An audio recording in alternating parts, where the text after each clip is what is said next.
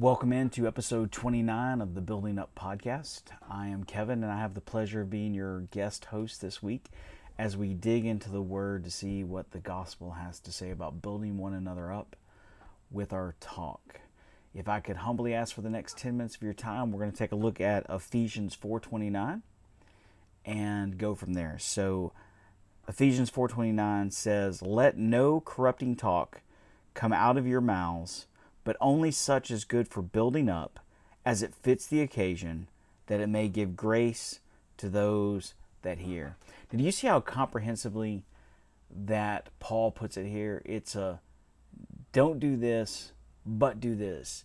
And sometimes we as Christians can be defined by what we don't do, and we're not always defined by what we do. And so Paul is very careful here to say, I don't want you to do unwholesome talk, but I do want you to do talk that builds up. So let's first look at this talk that we're not supposed to do. And if we read through the rest of Ephesians, we know he's talking about libel, slander, vulgarity, dishonesty. And these are things we ought not say because they bring decay. They bring decay to relationships. They bring decay to people's spirits. And it's something that's very easy for us to do, unfortunately. And I think there's a couple of reasons for that. We live in this social media world where people live on the other end of a digital screen, and we forget that there are real live human beings on the other side of that. So often Christians will get on social media and discussions will devolve into debates that will devolve into arguments that devolve into ad hominem attacks. And I think it's because we forget on the other end of that screen is somebody who is created in the image of God, as Genesis 1:29 tells us, image bearers of God. Another reason is we label people. We call them thugs or addicts, illegals, liberals, conservatives, rednecks. I mean, you name it. We have all these different labels that allow us to feel comfortable not feeling compassion because we lump people into these ridiculous stereotypes. So again, we forget that we're dealing with real human beings who are created in the image of God, and it ought not be that way. We need to remember that not only are some of these people we're talking about, they're sons and daughters, they are husbands and wives, they're brothers and sisters, but more importantly, they are image bearers of God. So let's be careful that we don't use words that bring decay or rot.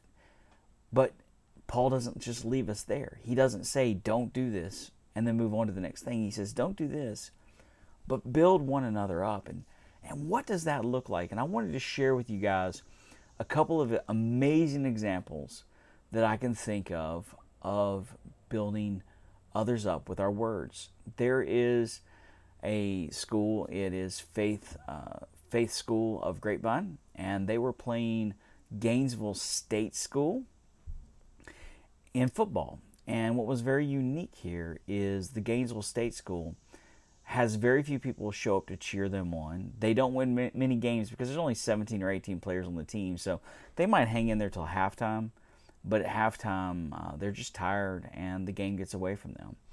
And no one shows up, or hardly anyone shows up to support them. Well, the coach at Faith School in Grapevine had a brilliant idea. He recruited 100 of the parents of his players and said, would you please sit on the other side of the field and cheer these players on from Gainesville State School? And there were about 100 people who volunteered to do it, and they went above and beyond. They did a spirit walk. They had a sign that the players could run through as they come out on the field. And they also went to the effort to actually learn the players' names and numbers and positions. So when they cheered them on, it wasn't some generic rah-rah. They were cheering on these young men by name. So why aren't there many parents and other supporters for Gainesville State School?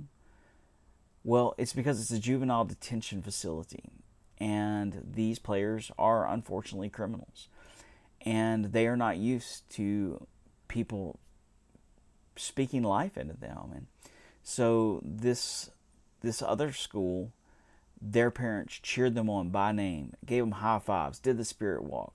And at the end, the players from Gainesville State School made the comment that they're used to people being scared of them, or people thinking that they're worthless because they've committed crimes, and how much it meant to them to hear their names being cheered as they came onto the field, as they made plays.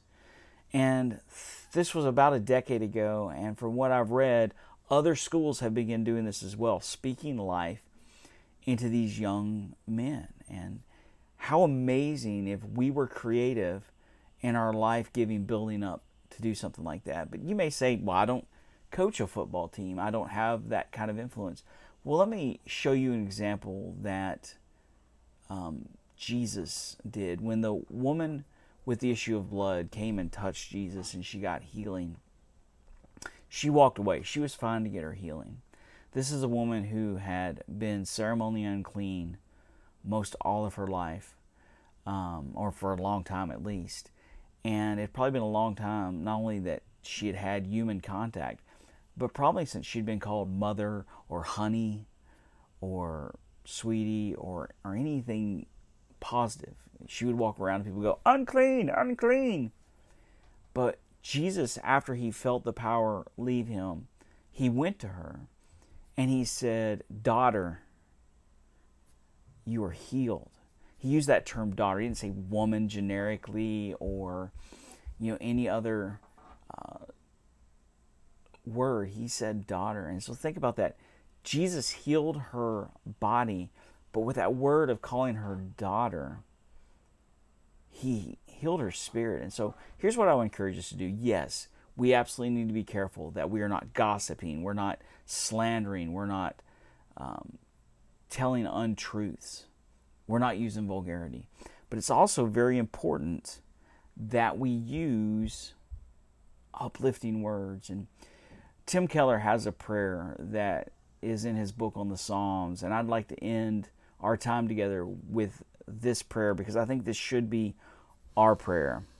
Make my words honest and true, economical and few, wise and well chosen, calm and kind.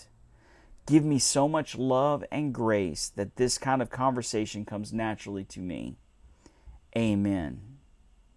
If only this could be said of our words, that they were honest and true, economical and few, wise and well chosen, calm and kind, full of love and grace.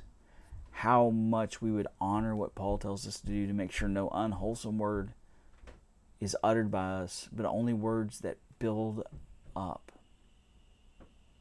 Well, until next time, grace and peace.